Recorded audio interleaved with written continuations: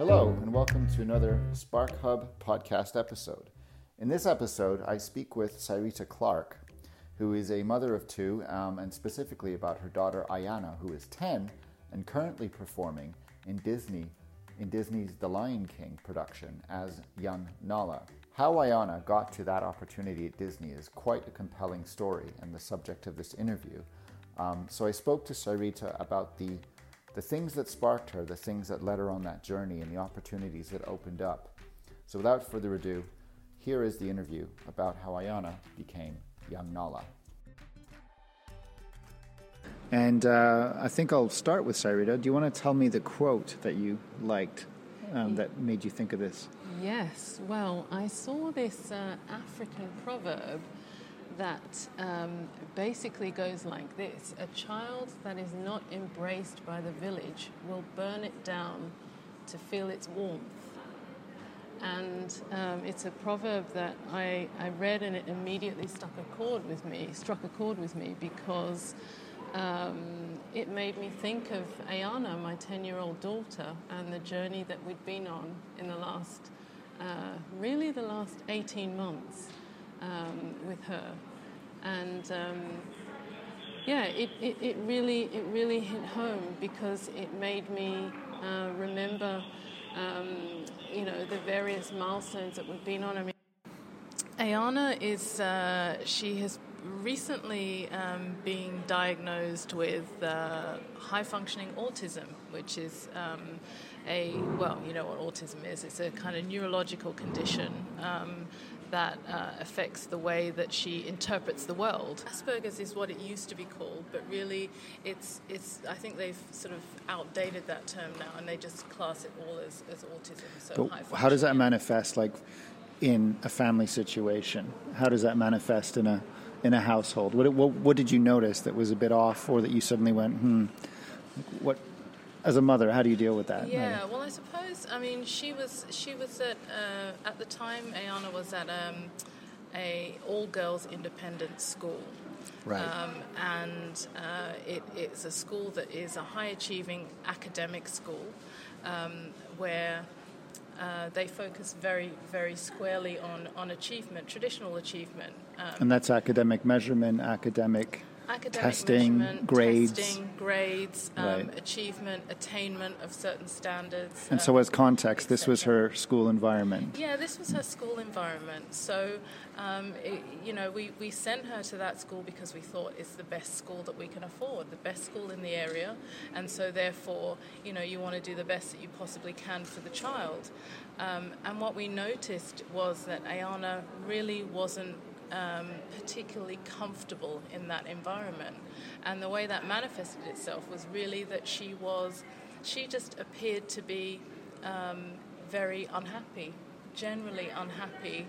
She would and really we noticed it more in the way she interacted with her friendship groups and her peers at school than anything else. So we thought. So you could sense this, like you could just see mother's intuition. Absolutely, I could sense that she was not connecting in the way that I would expect her to connect with her peers, with other children in her class,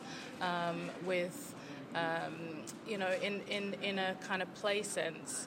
She just wasn't able to really kind of generate those kind of connections and establish friendships as you would expect a child of sort of 7, 8, 9 to be able to do quite intuitively. And those processes weren't natural for her. Yeah. And I suppose it extended beyond the school environment into park life as well, into kind of, we would go to playgrounds and things like that. And she is a very social child. She loves to hang out with other children. She loves to play, she loves to laugh, jump, shout, all of the things that children love to do. She loves to be involved, but she was missing the mark when it comes to actually making real connections in that environment. So she was making noise, and she was making inroads to try and establish connections, but it just wasn't working. She was being rebuffed. And being, I guess, frustrated more than anything. It sounded like she had a lot inside going on that may not have manifested in a way that she meant. Yeah. And that sounds like it sort of leads to you were going to make some changes, or you were going to try something different. Absolutely. Well, we to get her out of her shell, I guess, was the... Exactly. Yeah. Well, we looked at different things, because I think, it was she'd been at the same school for a number of years, and it was really becoming apparent that the environment really wasn't working for her. So we thought, okay, do we look at the school environment or do we look at the child? And what we noticed was there were things that were going on for her clearly behind the scenes that we weren't understanding of. So we had one teacher who sort of said to us, look, you may want to look into having her assessed, because there are some things that are going on for her that seem to be interrupting her learning journey. And I don't think that this is willfulness. I think that this is something that is deeper than that. So I think, that teacher she hit on something that I had already thought myself, but had pushed it to the back of my mind, because she was achieving academically, and that had always been one of the key markers for myself in terms of, is the child successful, in inverted commas, in the particular on paper. Yeah, on paper, because she was hitting the milestones.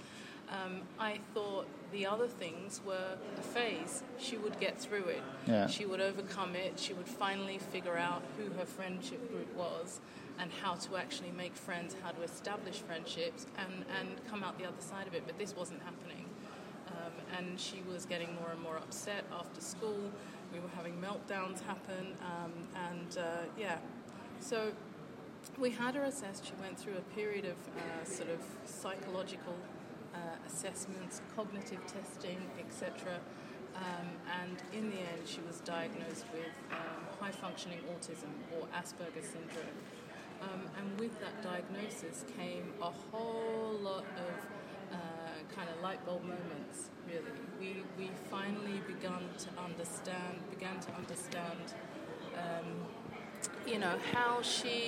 how her brain worked.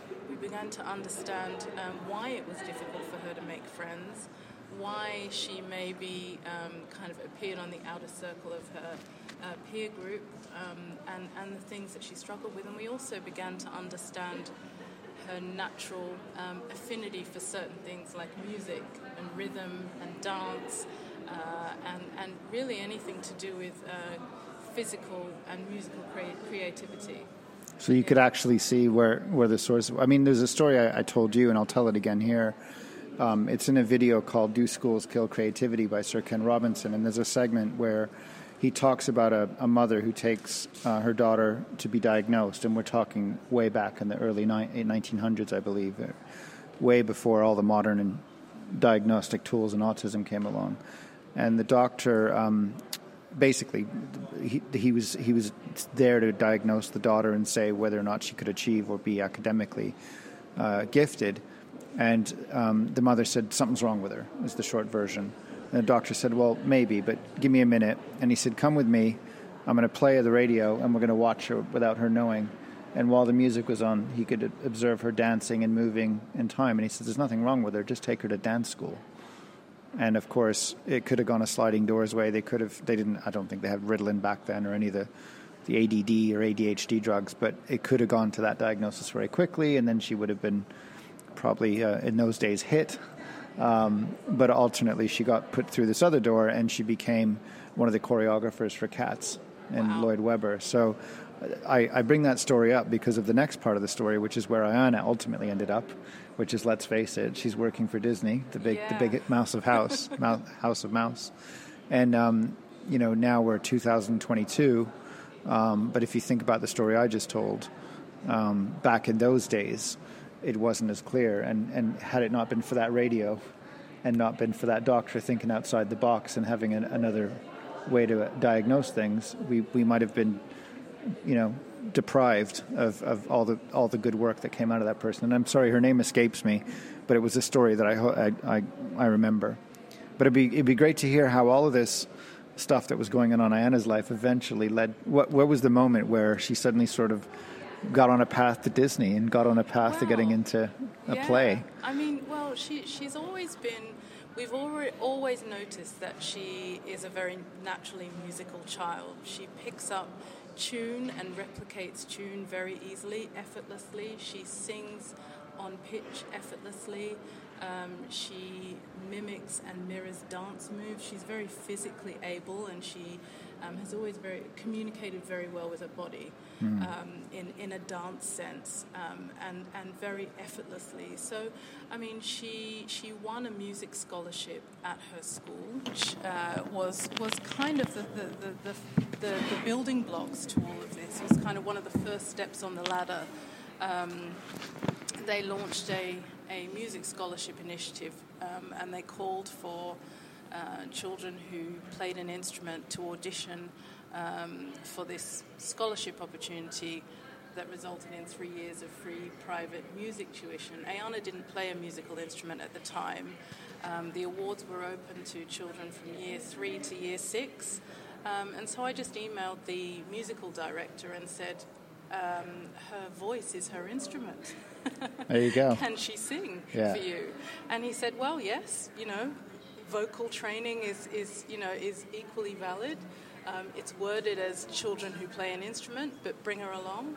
And so she did this audition, and she was awarded the scholarship. Wow. How did that feel? Like, let's not skip that moment. How did it feel to get that feedback after? Oh, it was great. It was amazing. I mean, she's a very unassuming child. She's not a stagey kind of kid. And so she just took it in a stride, and she was awarded this scholarship, and they asked her what instrument she would like tuition in, and she said, well, I think I'd just like to continue singing. Wow.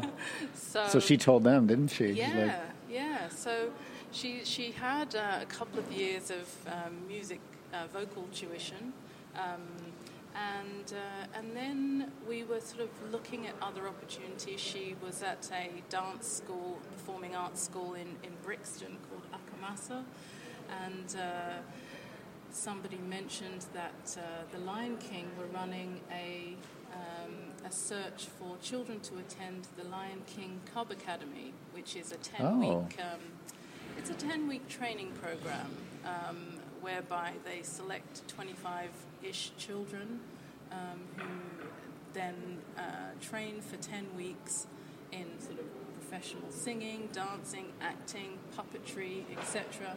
And then at the end of that 10-week program, the 25 children then go on to audition for the roles of Simba and Nala, who are the two Lion King cubs in the musical. What did Diana know about Lion King prior to this? Did she ever see it on TV or? She'd seen the movies. Yeah. She'd seen the movies. She loved them. She knew the songs. Okay. She was not particularly aware of the musical, the stage musical, but she loved the Disney movies like most children do. So she knew the story very well. And I think she wanted to be part of the process of Cub Academy. The dream of being on stage was never something that she vocalized. So it was the process that she liked, and the rhythm and the procedure and the protocol and the... Yeah, I think it was a chance to be amongst like-minded children, which is really what the sort of golden moment of realization for me was as a parent over the last sort of 6 to 12 months is I need to find this child a village that is going to embrace her. Yeah, like the expression. Yeah, just like the expression, the African proverb, because I think so often in life we will our children to be embraced by everybody in all walks of life, particularly where they're going to spend the most time, which is typically in the school environment. We want them to be well-liked within the school environment. The chances are that they're going to be happy and well-adjusted and feel good about where they are. And I think that often isn't sometimes that's a luxury that isn't readily affordable to all children. Particularly if they have, certain social challenges, and they find it a little bit more difficult to connect on a peer-to-peer level. And we all know that children do best academically, their brain is more receptive to the learning process if they're happy overall. And a lot of children's happiness is hugely dependent on acceptance by their peers. Yeah. So I think what the Lion King journey has given Ayana is it's given her that village that she is naturally embraced by because they have a common interest. She is, in the Cub Academy process, she was surrounded by other children who loved doing what she's doing. And so because they all love singing, dancing, acting, puppetry, they're all children who are comfortable using their outdoor voice indoors. She's comfortable, and it leveled the spiky points of her interactions with other children, which are those moments where, because of her autism, she can miss the mark when it comes to forging those connections with peers. But because she was in an environment that was incredibly theatrical, that layer placed a film over the spiky bits for her, and so she was automatically a lot more comfortable in that environment. She'd found the village that embraced her. Yeah. And prior to that, I mean, it's interesting, the indoor-outdoor voice thing. Where did that come from? Because it strikes me that was the former life and the former school. There was an indoor-outdoor conundrum, and then it sounds like wherever she is now is the opposite. And so I'd love you to dive in on that a bit. Like, what's the indoor-outdoor voice thing that came up? Absolutely. Well, I suppose that's something that came from her old school, from the academic. The academic all girls independent school that she was previously at. She would be reprimanded for using her outdoor voice inside, and that may be something as basic as singing in the corridors. Oh wow! Or queuing up for lunch in the cafeteria, and playing out an acting scene from a movie, or something like that. So I suppose it was an environment that, although it was nurturing in some ways academically, for Ayana it was really like pushing a square peg into a round hole. Yeah, it sounds like it. Yeah, it can be a bruising experience for a child and for a family. I'm sorry, I'm stuck on this point where it occurs to me, it almost seems, maybe that violence the wrong word, but heavy-handed is certainly the right word, to use even terms like indoor-outdoor voice. I never distinguished them. Yeah. And I've never had that point in my life where I go, oh, there's an indoor and an outdoor voice. I appreciate it. You could be shouting in an outdoor space and whispering it, but it never occurred to me you could label them as indoor and outdoor voices. So it must have been hard for someone like Ayana, who maybe is a bit more protocol-driven, to differentiate, because to her, I guess she had made no distinction. So in her new school, she can sing in the hallway. Is that right? And it's exactly. Well, I think the indoor-outdoor voice scenario is very emblematic of sometimes children on the autistic spectrum have trouble sort of distinguishing appropriate behavior from inappropriate behavior, and I'm talking about kind of just sort of low-level kind of expectations in a certain cues space. And stuff, I imagine, and things like that. Yeah, absolutely, cues and expectations of behavioral expectations in a certain space. So, some schools and environments are going to be a lot more rigid and protocol-driven on that kind of thing, and less relaxed than others. And going back to your point, she's now in an environment where she is at a mixed state school. So hold on, she's gone from an academically high-achieving paid environment. Yes. And she's now in a state-funded school, but she's blossoming way more than she was in the... It's sort of counterintuitive. You think money can buy education, but it strikes me that maybe that's not the case, that the state school is a better environment for her, and she can use her outdoor voice there. Absolutely. She can use her outdoor voice whenever she likes at the school that she's at now. So it's a regular state-funded mixed school, and being a mixed school, state-funded, they draw from the surrounding area. So there's a lot more diversity and variety. And absolutely. there's a lot more diversity in every sense of the word. Cultural diversity, diversity of thought, diversity of styles of learning. And it is a mixed environment, so she's with boys and girls. So she was all girls before, that's right. She was all girls before, yeah. Wow. So it's an environment where she feels less spotlighted for perhaps the wrong reasons, in inverted commas. Her outdoor voice. Exactly. The loud one in the quiet library. I can just imagine it. So, all right, jump me forward now. So this has all been a wonderful journey. It's taken about a year, 18 months, you said, to get here. And now she's performing as Nala in Lion King, and she's on tour, and she's one of, a troupe of children. And so just walk me through the past few weeks of what's that like now that she's graduated? What does life look like for her and you and your younger daughter who has to obviously tag along to all these things? That's a big change in 18 months. It is a big change. It's a big change. It's a positive change. And it is a wild ride. She's young Nala in The Lion King. She is a stage kid. She has a performance license. She attends school part-time. And she travels up and down the country on and off and is on stage one week and at school the following week, then on stage the next week. Oh, wow.